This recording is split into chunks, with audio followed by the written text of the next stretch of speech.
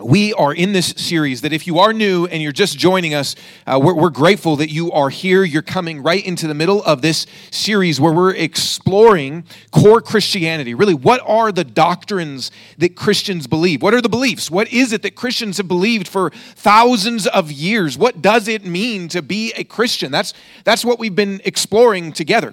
The things that the church, the things that Jesus' people have believed throughout time and place and country and ethnicity and wherever you are, this is what Christians believe. And we want to explore this so that if you are a Christian, you are able to be more deeply formed in your faith so that you would really know, here is what I believe, and it would go levels deeper into your heart. And if you're not a Christian, it's a great time to really explore. And if you're just joining today for the first time, I would encourage you to go back and listen to the previous ones. But that way, you're able to really know, what is it that Christianity is? What are these things?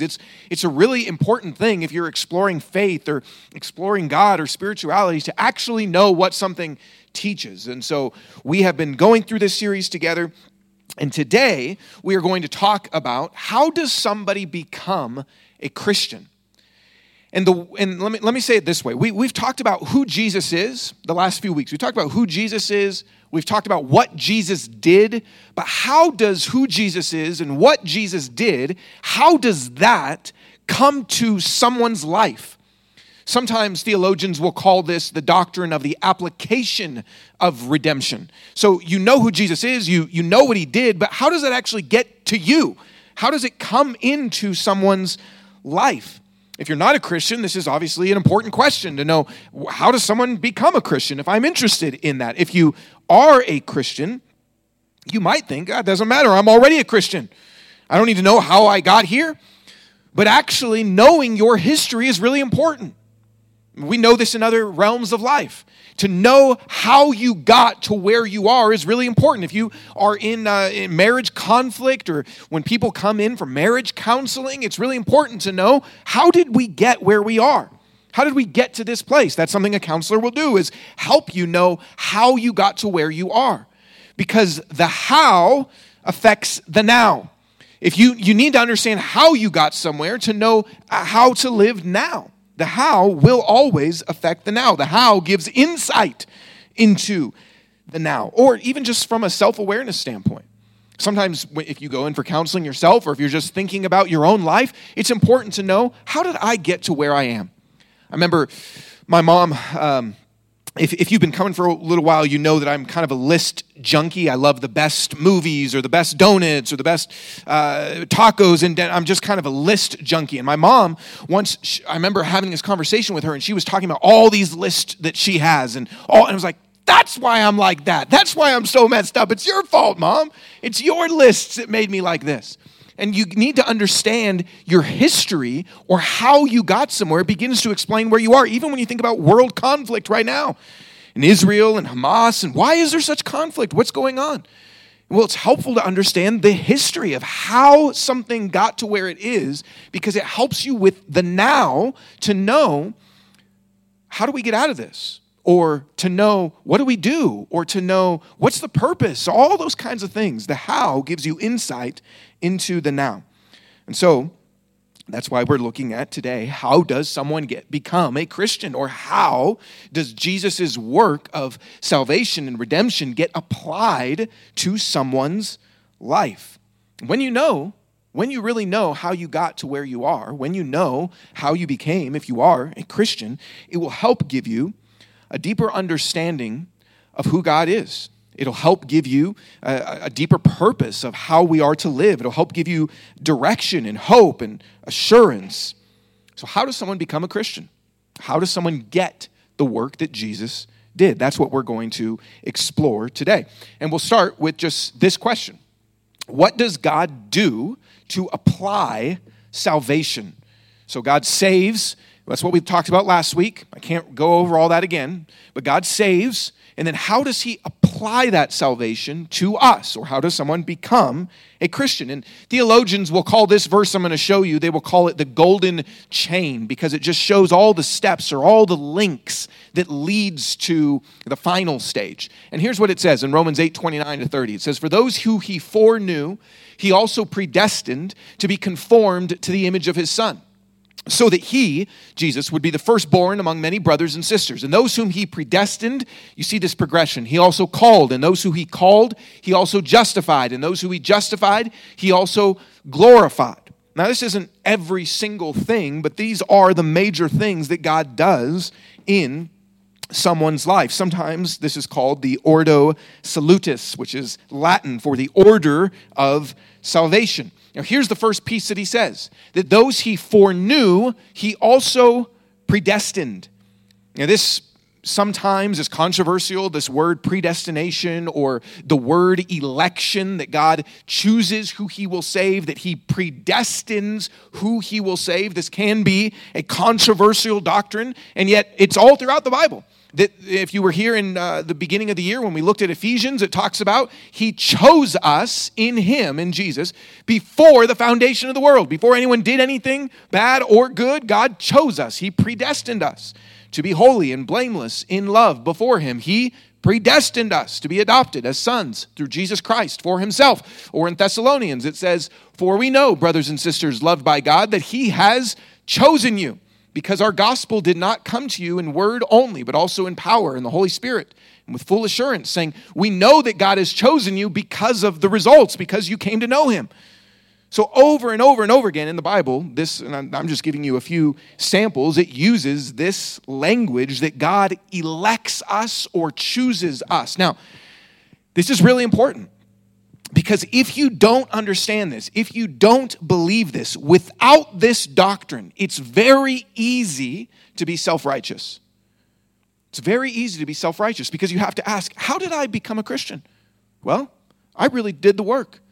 I studied hard, I learned, I made a commitment to really explore spirituality and Christian things, and I really decided to give my life to Jesus, or I really decided to follow God and forsake all these things.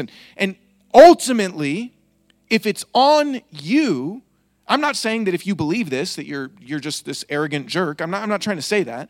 But ultimately, the seeds of that are there because you ultimately believe, I am a Christian. I am saved because of something that I did.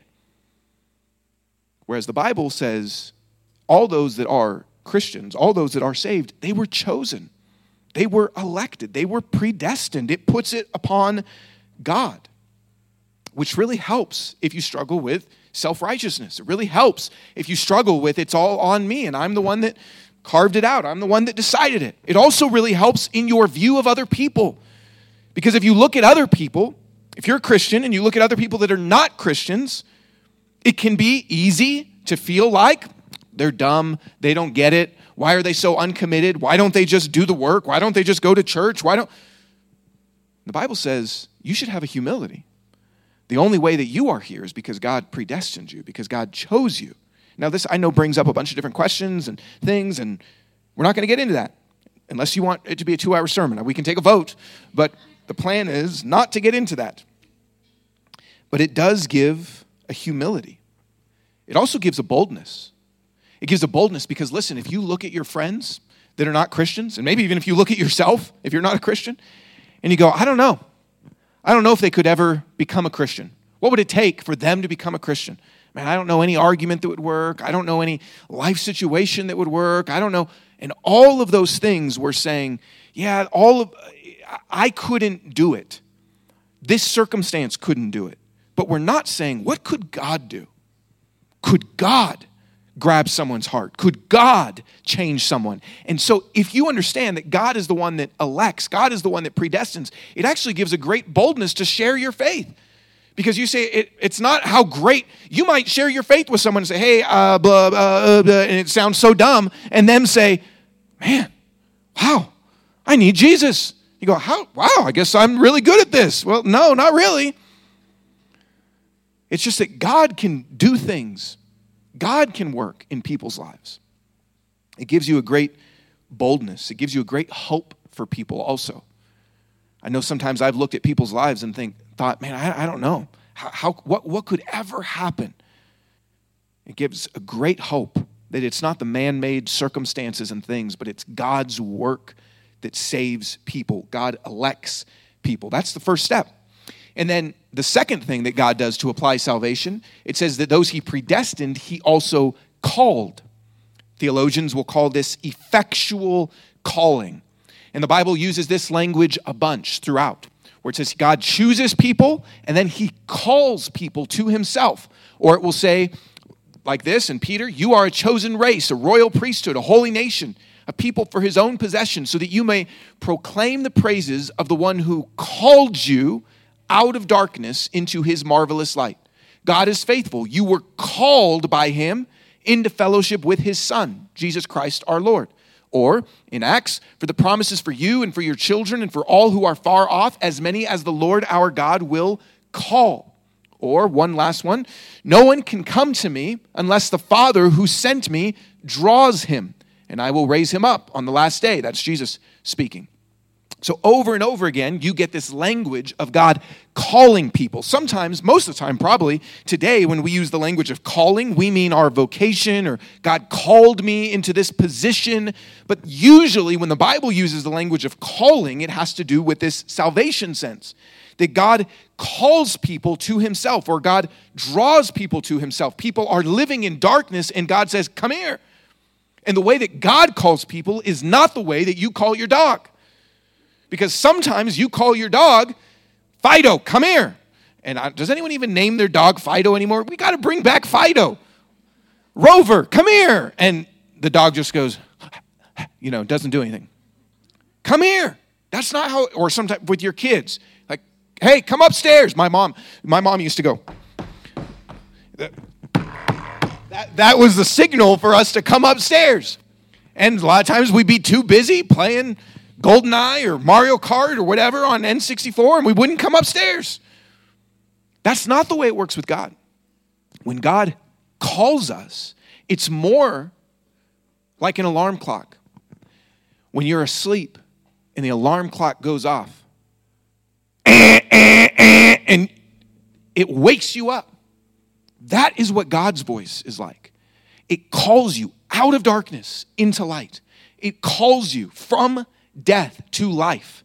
It calls you from where you are into relationship with him. That's why the Bible calls this effectual calling, or theologians call it effectual calling, because there's a general calling where people can hear, repent, come to Jesus, and ignore it. But there is God's effectual call for those that he has elected, that their heart is woken up and comes to him. Now, this word comes through other people. It's usually not, yes, God could send an angel or God could do all sorts of things, but it's usually not that. Usually the word comes through other people. God sends messengers out. That's why in 2 Thessalonians it says he called you to this salvation through our gospel, so that you might obtain the glory of our Lord Jesus Christ. People are called through other people. They're called through you as Christians. They're called through pastors and preachers. They're called through people that share the gospel. So it's not just this independent thing that God does. God always chooses to use people. So if you look at other people's lives sometimes as Christians we do this, maybe trying to be humble, but really it's most of the time cowardice.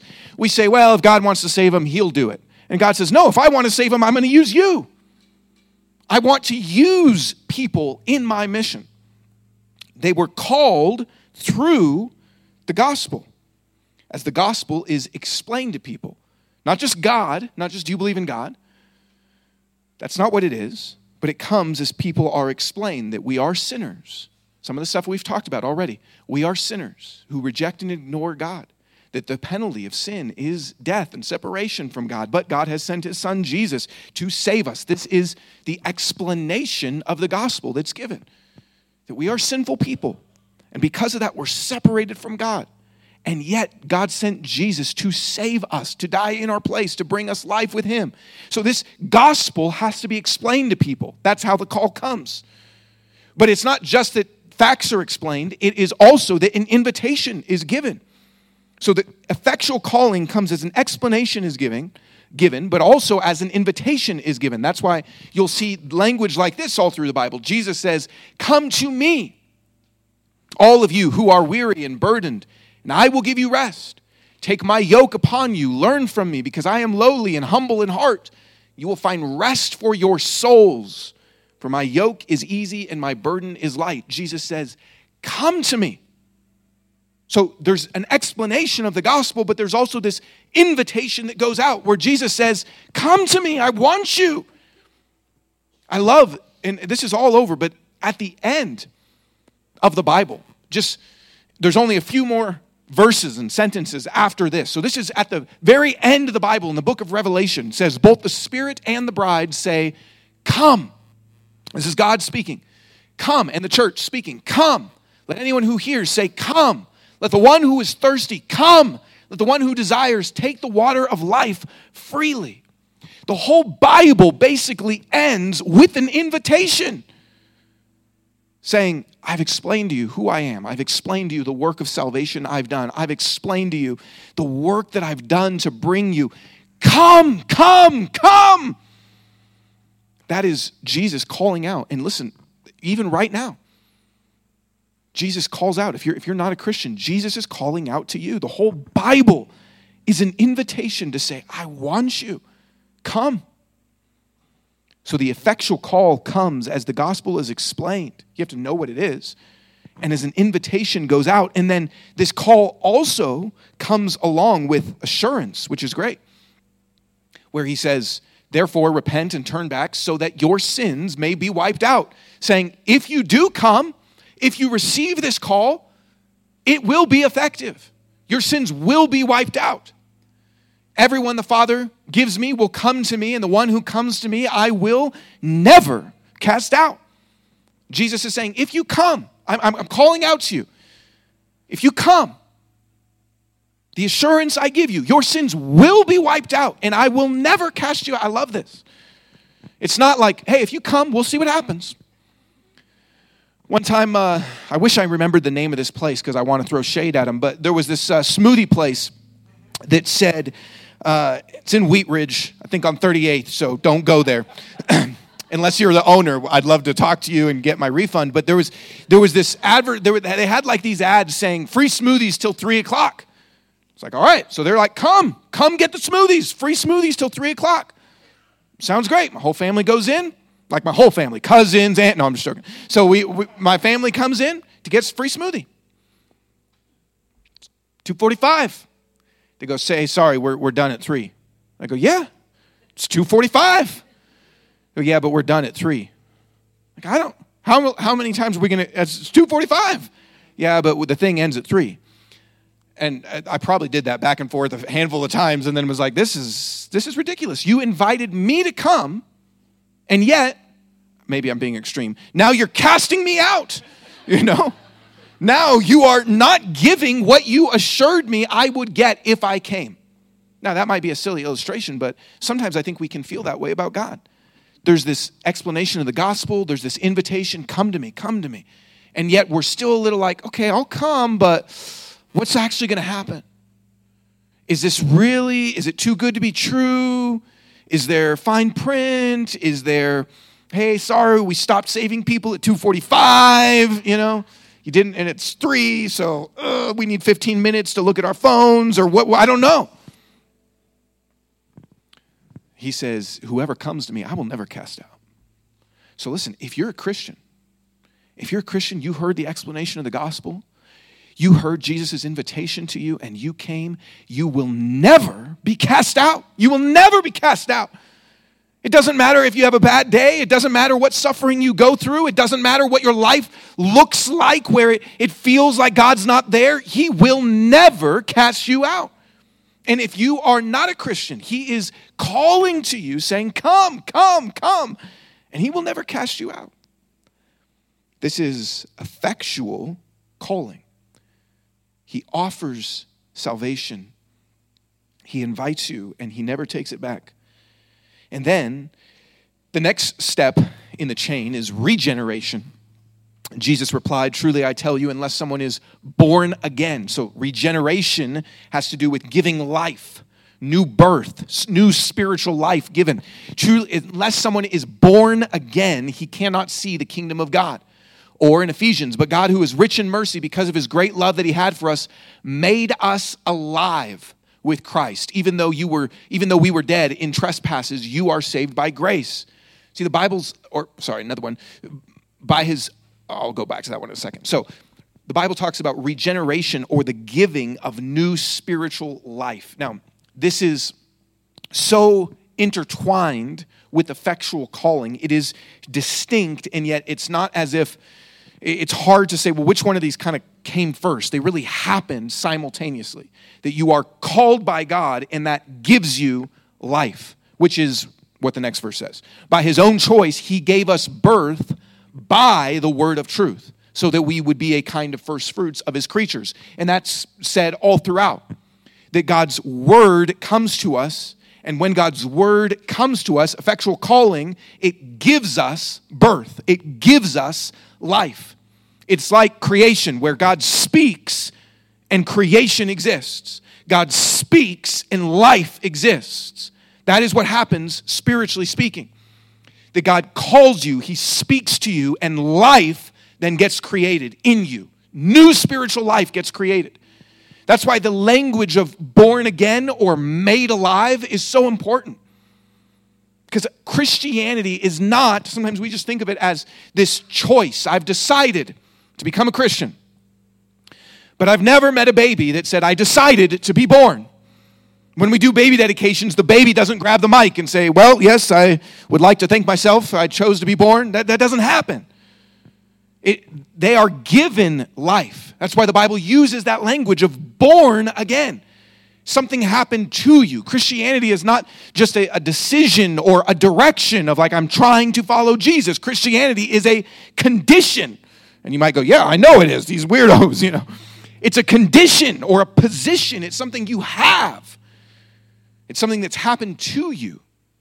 You are given life. You are made alive. Dead people don't decide.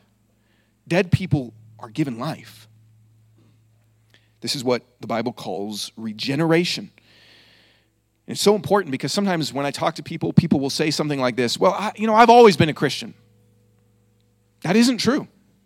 No one in this room, if you're a Christian, has always been a Christian. That's impossible. Because dead people are made alive. And people are born again. You don't get to say I was born, well, when I was physically born, I was just born again. Well, no. The Bible says that people become Christians, that they are made alive, that they are given a new birth, that life has to come to you, that you have to be called. Now, I know this can be tricky because if you grew up in a Christian home, you might say, well, I don't know when that happened. I kind of just was always going to church, and I understand that.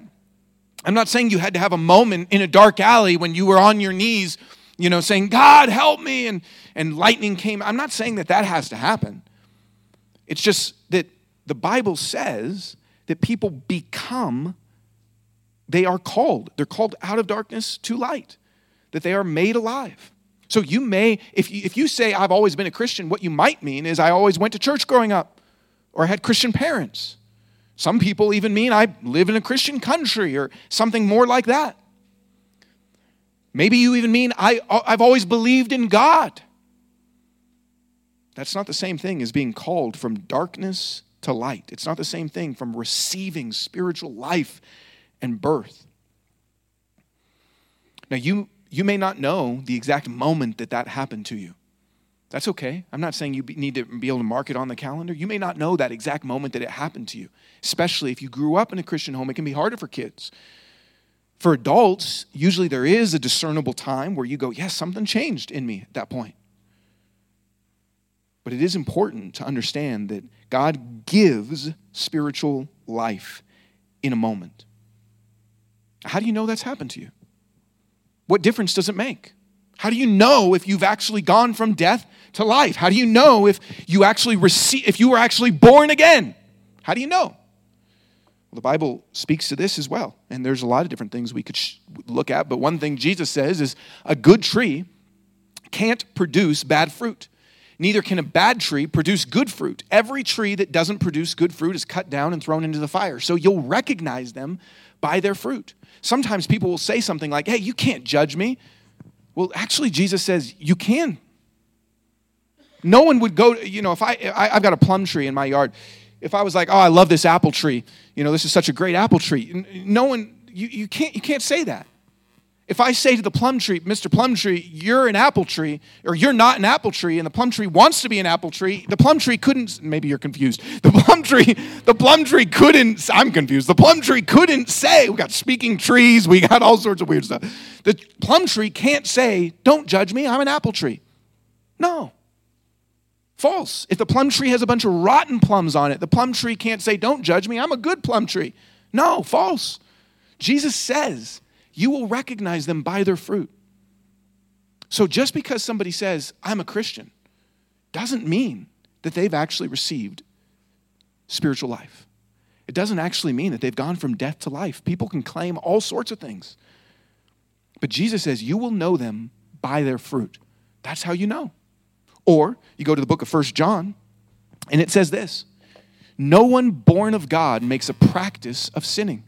For God's seed, the word of God, God's seed abides in him, and he cannot keep on sinning because he has been born of God. See how it links these together? If you have been given spiritual life, if you've been born again, it is impossible. Not just you shouldn't do it. You cannot keep on sinning because you have new life in you. You are not that person. You're not a dead person anymore. It's by necessity a new person is created. That doesn't mean that you do not sin ever. The same book, 1 John says, if anyone says he doesn't sin, he's a liar. The truth's not in him. But it's different. This is talking about making a practice of sinning or keep on sinning. If you are living a life saying, I'm just going to keep on sinning. Oh yeah, I said a prayer once. Oh yeah, I became a Christian when I was a kid. Oh yeah, I've always. That is not what the Bible says. It says you can't. You can't keep on going. It's impossible. You've been born. You're a new person. Now, this is important because some people falsely believe that they are Christians and they actually are not Christians. They've actually never received the spiritual life that God gives. And I don't say that to scare you or to make you freak out. It's actually, if you're unsure and you look at your life, the answer is to go to Jesus. To say, okay, do I understand the gospel? Have I actually responded to his invitation to come? Have I actually come to him? Or am I just saying, yeah, I grew up in a Christian family, or yeah, I believe in God, or yeah, I don't got anything against Jesus, so by default I'm a Christian. It's not the same thing. And I'll tell you this, and I've talked to people where this is true in their life, and maybe some of you this will resonate with. For some people, your lack of love for other people, your lack of power in your life, your lack of change in your life isn't because you just need to try harder or do better. It's because you actually are dead. And I'm not trying to say that in a mean way, but you are dead trying to live spiritually alive. But the Bible would say you need to be brought to life. And then you may find, wow, it's actually easier to change. It's actually easier to love people. It's actually easy to want to follow Jesus. It's actually easy to want to come to church. It's actually easy to want to obey God. I'm not trying to just make this dead thing move. I'm alive now. For some people, your struggle isn't just you got to do better. It's actually you need to respond to Jesus and receive salvation. And he freely gives. So this is what the Bible will call regeneration. Have you received that?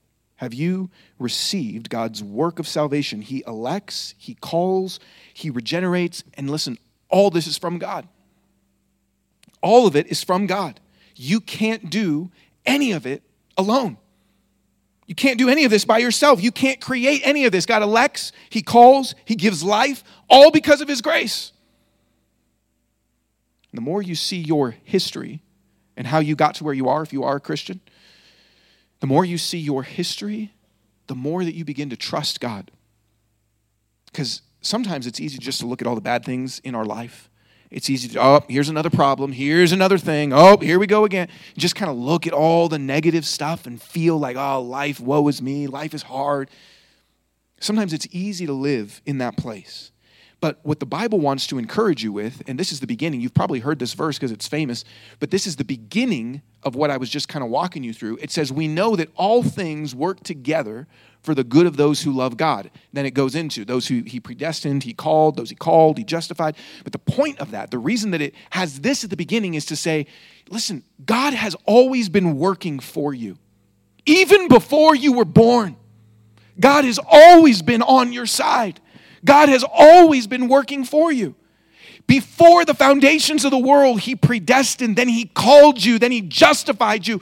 Before anything, God's always been working in your life. So it's supposed to give a great comfort to say, man, I know all things because of the cosmic story of history, because of how I even got here. God is working for me. It's supposed to be a great comfort to say, man, it might feel like things in my life aren't going well, but I have a God that's been working for me all along the way before I was even born. Every step of the way, God's been working for me, for my good. Wouldn't you love somebody that said, hey, I'm reporting for duty? Yes, what are you here for? I am here solely to work for your good. Excellent. That's great. And if they just said, whatever I'm doing, it's for your good. Like, wow, that would be great. And let's make it even better. They have all the money in the world. Oh, well, that's pretty nice. They have all the wisdom in the world. Okay. They have all the power in the world. And they say, I am working for your good. If you're a Christian, that's actually what you have. You have a God that says, I have always been and will always be working for your good. This is what God does to apply salvation. Now, what is our response to that?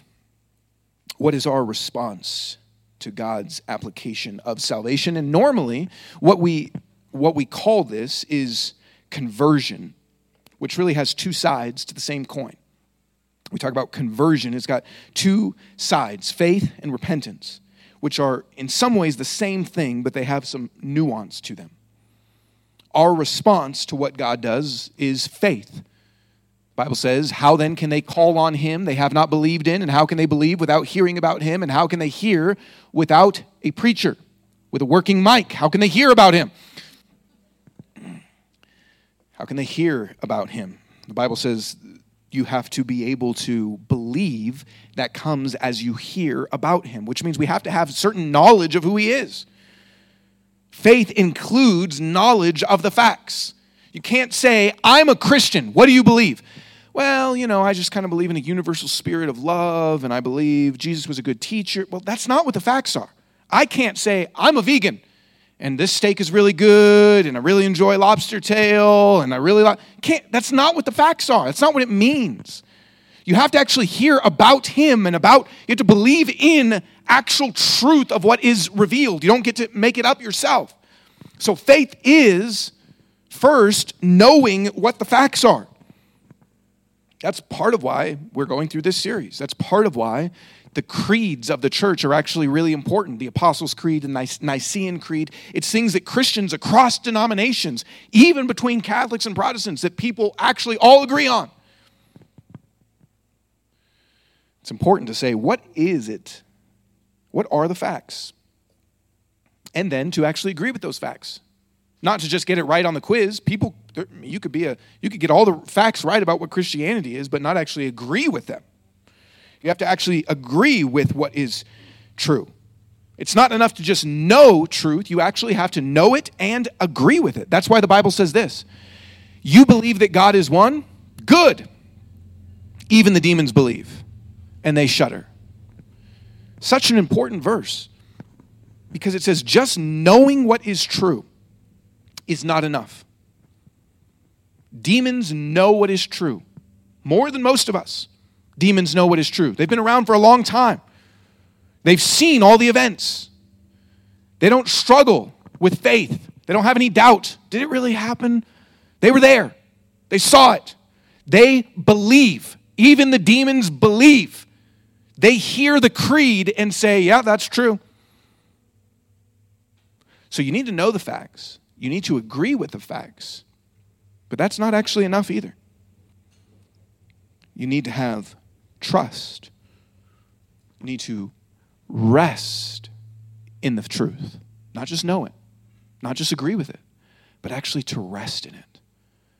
This is what the Bible says, and it uses language like this. For God loved the world in this way. He gave his one and only Son, so that everyone who believes in him will not perish but have eternal life. Now, it's actually interesting. It doesn't just say everyone who believes him, believes in him. And to believe in means you are putting your trust in someone. Not just, I believe he existed. Not just, I believe that's true, but to believe in. I'm putting my trust in this person. That's why trust is actually probably a better word for us today than even faith or belief. Because just the way that we use those in our culture is kind of warped. We say, oh, I've got faith that the Broncos are going to win. Well, your faith is misplaced, brother. Right? I've got faith. And with faith, a lot of times, sometimes people even say stupidity things like, just have faith in faith. What is that? Just have faith in faith in faith, huh? I don't even know. Is it 2:45? Is it 3 o'clock? 2:45? Faith. Just have faith. What does that mean? It doesn't mean anything. It's just like an irrational belief. Or sometimes people will say believe, and they just mean the facts. I believe in God. I believe that Jesus existed. But that's not what the Bible means. It means to have trust. That's why the Bible also uses language like receive. He came to his own, talking about Jesus, and his own people did not receive him. But to all who did receive him, he gave the right to be children of God, to those who believe in his name. Receiving, trusting, or when it says things like coming to me, the one who comes to me, I will never cast out. That kind of language has more to do with I'm trusting in him. I'm resting in him. Not just I believe facts, but I'm coming to him. That's why my favorite definition of faith comes from the Protestant Reformation, John Calvin, who says this. Now we shall possess a right definition. By the way, I need to grow that beard. Now we shall possess a right definition of faith if we call it a firm and certain knowledge of God's benevolence, or that means his love.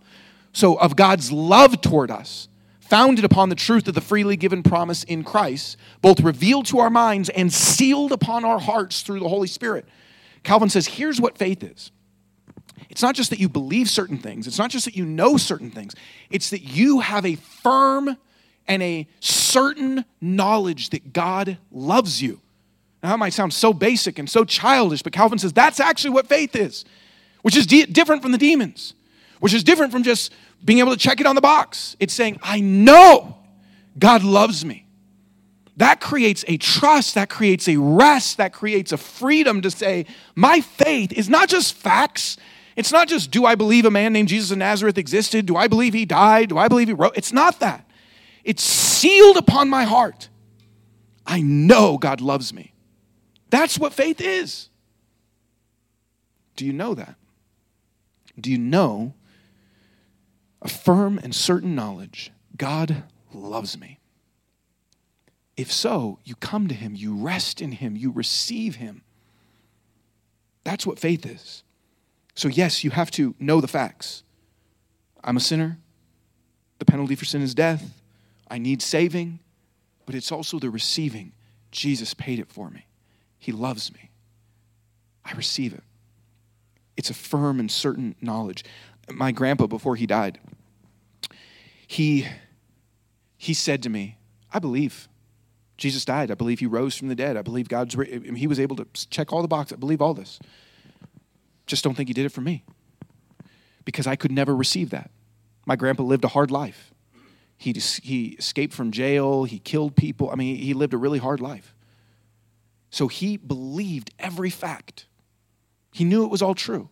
He just hadn't received it because he couldn't believe that it could be true for him. And towards the end of his life, he did. But that is so different to say, do you just know the truth? Or do you know God loves me? It's for me. This is what faith is, which is what God wants to give to you. He wants to release you from your own self-sufficiency, from your own trust in you, and say, rest upon me. That's the first side of the coin. The second side of the coin is repentance. These go together. I testified to both Jews and Greeks about repentance toward God, Paul is speaking, and faith in our Lord Jesus. And I can only give you a few samples of this, but this is what is included all throughout the Bible. Repentance and faith, repentance and faith. It's two pedals on a bike. It's two sides of the same coin. It's peanut butter and jelly. It's apples and pie. I don't know. Keep going, okay? He went into all the vicinity of the Jordan. This is about John the Baptist proclaiming a baptism of repentance for the forgiveness of sins. Or in Acts, as Peter preaches his first sermon after Jesus resurrects, it says he tells all about Jesus, and when the people hear this, they were pierced to the heart and said to Peter and the rest of the apostles, brothers, what should we do? So he basically tells them this whole sermon, says, you killed Jesus, the Messiah came to you, and you killed him. And they're like, oh crap, what do we do? What should we do? Peter replied, repent and be baptized, each of you, in the name of Jesus Christ for the forgiveness of your sins, and you will receive the gift of the Holy Spirit. Repent, repent, repent, repent. Or even this, even though it doesn't use the language repent, I showed you this invitation, but the calling is also not just, hey, come to me, we're going to hang out. Come to me, take my yoke upon you, learn from me. That is, come to me and reorient your life with me. It's not just, hey, do you love me? Do you believe in me? It's come to me, and now the yoke is an ox, that has those two things on the neck. I should have put a picture, but those two things that go on the neck, and it's saying, come, learn from me, walk with me. I'll teach you, have a new way of life. So faith, we believe who God is and what he says. Repentance is we turn away from the sin and the dead ways of living. Here's what repentance is. It's not just feeling bad that you sin. Anybody can do that. It's not just feeling bad that you sin. It's not just saying a prayer. Repentance is turning our whole self to God. We're going this way, we turn this way. That's why this is a great little illustration. This is not from me, but repentance and faith, two sides of the same coin. I know this is simple, but you're not a Christian, you're going this way with your sin. Jesus says, come to me. Repentance and faith is, I now believe who Jesus is. So I'm not going that way. Now I'm going this way. That's why it's two sides. You don't repent if you don't have faith, but you don't really have faith if you don't repent.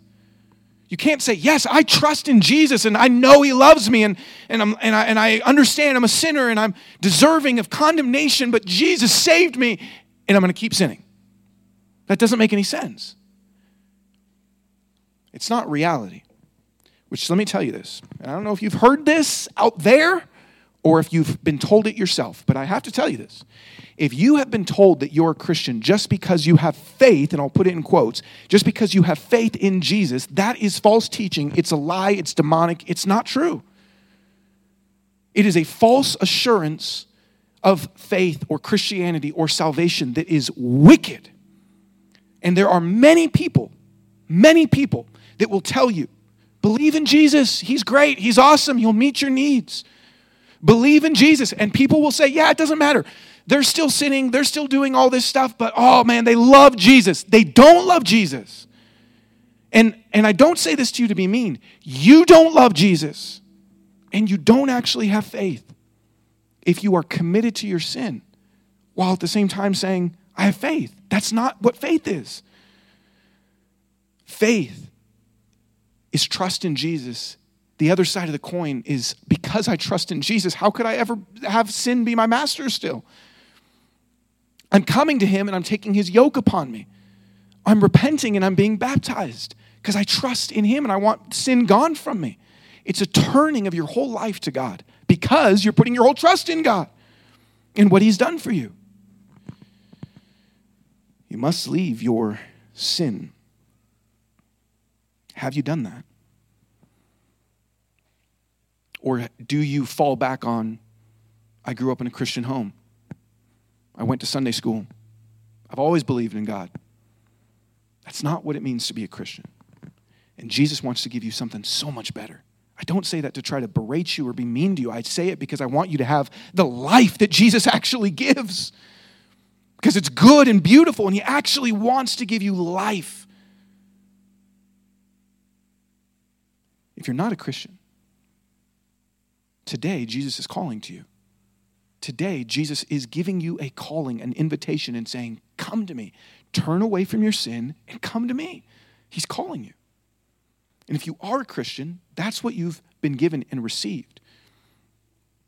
This is how we begin the Christian faith. This is what our response is, faith and repentance. But like a plant, if you plant a seed, when you plant a seed, it needs water, it needs sun. That's what will initially give that plant life. Water, sun. I think there's something at light. Well, that's the sun. Water, sun, something else. It needs those two things at least. Dirt, I don't know, okay? It needs those things for photosynthesis, okay? I'm not in elementary school anymore. It needs those things. And the same things it needs at the beginning is what it needs to keep growing. The same things that will give it life to begin with is the same thing it needs to keep on growing, which is the truth for you and me. That what made you a Christian is God's work in your life and you responding with faith and repentance to him. But the same thing that will keep you growing as a Christian are those same things. Putting your trust in him, turning away from your sin. Putting your trust in him, turning away from your sin. That's why Martin Luther said that all of life is repentance. It's not just one moment here. It's all of our life. 2 pedals on a bike. Faith, repentance, faith, repentance, faith, repentance. That keeps us moving. The same thing that gave you life is the same thing that will help you experience the life that he bought for you. Now, final thing here. What results when God applies this salvation to our life, or what is given to us, or what benefits come? God applies this salvation to us through his electing work and his call and his regeneration. We respond in faith and repentance. The only reason we can respond that way is because of what God has done, by the way. Don't get those orders wrong. It's not that we have faith and repentance and then God gives life. It's that God does that work in electing and calling and regenerating us, which enables us to actually have faith and repent. And then what happens? What's the gift? What's the benefit? What results? There's 2 things that I'll give to you here.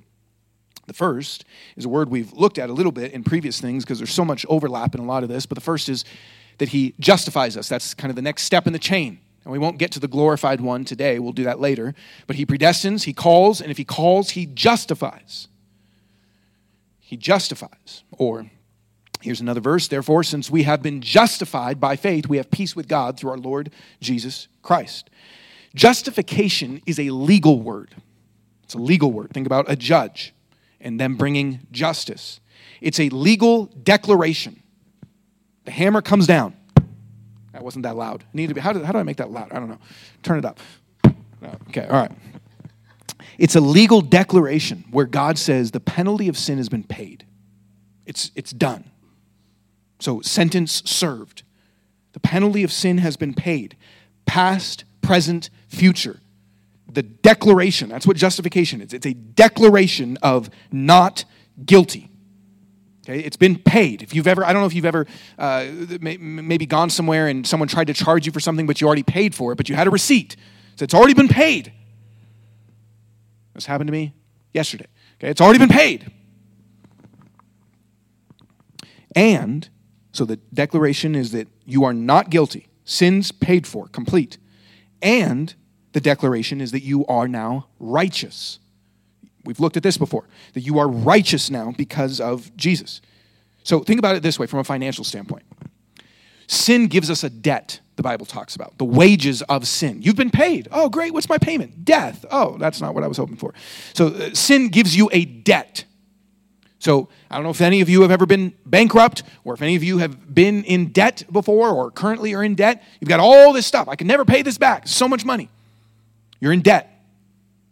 So what justification means is because of what Jesus has done, your debt is wiped free, not guilty, debt gone, nothing against you.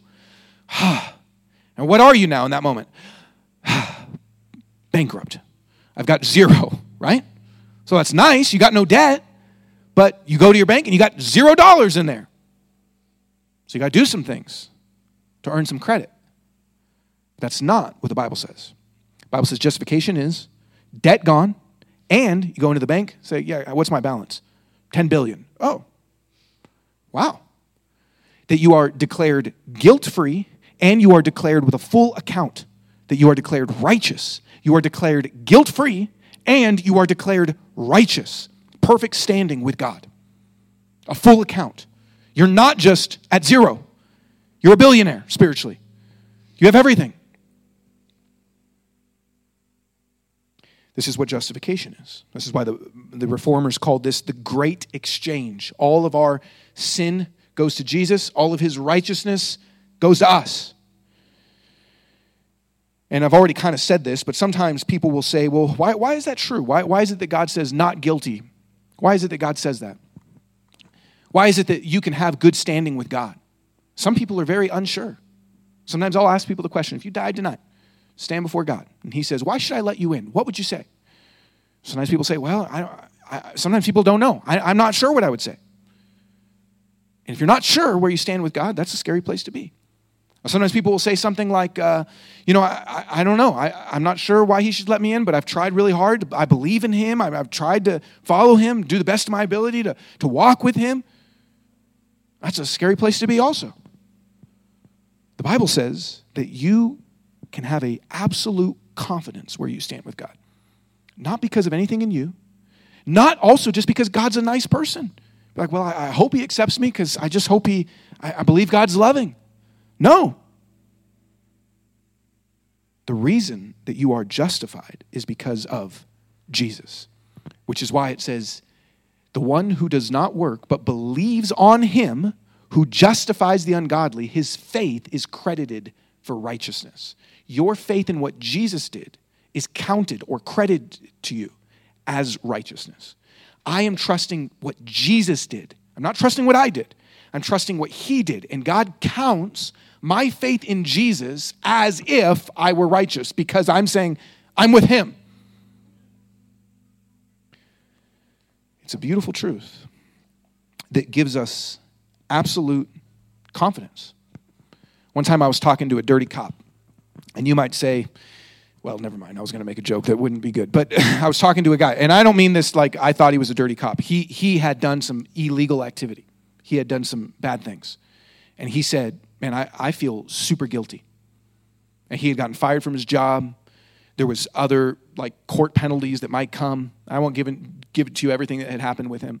But he told me, I feel like I should just step out there and get hit by a bus. Like the only way to deal with he knew what he had done was bad. And he said, I just feel like I should be hit by a bus. And I told him, you're right. You should be hit by a bus. Because what you're feeling is guilt, that you deserve condemnation, that you deserve a penalty for your sin, that you deserve death for your sin. And you are right. But the beautiful truth is you don't have to. Jesus stood in front of the bus for you. And so now you are justified. He was waiting for the courts to decide. You are already in God's sight. If you receive what Jesus has done, if you put faith in, you are justified. You are declared righteous. You might still have to pay the earthly penalties, but you are justified before God. This is what it means. It's not just because I hope God's nice. It's not just, I'm not sure, hopefully he'll accept. It's I have confidence because of what Jesus has done. That's why the Bible actually says it would be unjust of God to condemn us now. Because he would be giving us double jeopardy. He would be making us pay the penalty twice. Jesus already did it. This is justification, which means this. If you feel guilty, if you've got sin, God wants to free you from that. And then the last gift that God gives to us, and there's more, but the last that I'll say here is adoption. I already read the first part of this, but he predestined us to be adopted as sons for himself. Or in 1 John, it says, see what great love the Father has given us, that we should be called God's children. And we are. This is really the heart of the gospel. Rescue and forgiveness is beautiful, but this is better. Because you can rescue someone, but it doesn't mean you adopt them. You can save someone, but it doesn't mean that you bring them into your family. Those are different things, right? You can go do aid relief and help people out and where they're struggling, but it doesn't mean you actually bring them into your family. God says, I rescue you and I adopt you. I make you my own. I bring you to myself. That's so much better than just forgiveness. It's that he actually says, I want you in my family. Adoption is that God makes you his kids, which means, some of you are parents. It means when you are a child, you have all the legal rights that come with being a part of a family. You have an inheritance. You have a home to be a part of. You have brothers and sisters to be a part of. You've got affection from someone. Not just they saved you, you've got affection. They actually delight in you. They want you. They care for you. They give you their name. They say, you belong to me. I'm working for your good. I want you. I'm glad you're here. They discipline you, but only because they love you, not to punish you, but to help you, to care for you. Salvation is forgiveness is this one-time thing, but adoption is, you are living in my home. I'm giving you all that I have. You're not alone. That's why John says, see what kind of love that we should be called children of God. God didn't have to do that. He could have just saved us. He said, all right, you're all saved now. But he said, I want you as my children. I adopt you into my family. That's why this is so important. What we're doing here is not just a bunch of individuals that are trying to connect with God. That's why we want you to be members of a church, is to be a part of a family where you have brothers and sisters. If you're a Christian, this is what you have. You have justification. You have adoption. God has given you these great gifts. So do you have worry in your life? Do you lack joy in your life? Do you complain and just kind of look at all the negative things in life? Are you unsure of the future? And remember the gifts that have been given to you. I'm justified. I'm adopted. You remember those things. And even more, if you remember your history and how you got to where you are, what God did for you, and what he gives you, it helps you know how to live now. How does someone become a Christian? How does someone get salvation or the things that God has done for them? This is your history. And when we see this, when we see his commitment to us, his work for us, his grace towards us, his mercy towards us, his gifts to us, it helps build our confidence in him, our trust in him, our desire to turn from sin and to him. It helps that. So here's what this means. If you're a Christian, rejoice in what God's given you. We're going to take communion in just a moment. Communion is a time that Christians remember, I've been forgiven by the blood of Jesus, by his broken body and his blood shed for me. I've been forgiven and I've been given life. Remember, as you take communion, if you're not a Christian, God is calling you. He's inviting you. He's inviting you to come to him. And you can pray and just say, Jesus, I need your forgiveness. I want life with you. I'll say this for some of you, I don't know. If you thought you were a Christian until today, like maybe I'm not. Maybe I just believe some things, but I actually don't have life. He's calling you too. He wants to give you life. Turn from and to. Receive. Rest. As you take communion, confess your sin. This is the ongoing pattern in the Christian life. Remember, he forgives you. Ask for God's help to rest in him. Pour out your heart to him in the things that you are struggling with. And remind yourself of the truth of what he says. Let's pray. Father, thank you for your goodness to us. And thank you that you make us alive. Thank you for the truth of our history, for those of us that are Christians, of how we got here, not by what we have done, but by what you did. Thank you. Build our faith. Build our confidence in you. Whatever it is that we're facing, help us to remember who you are and what you've done. In your name, Jesus. Amen.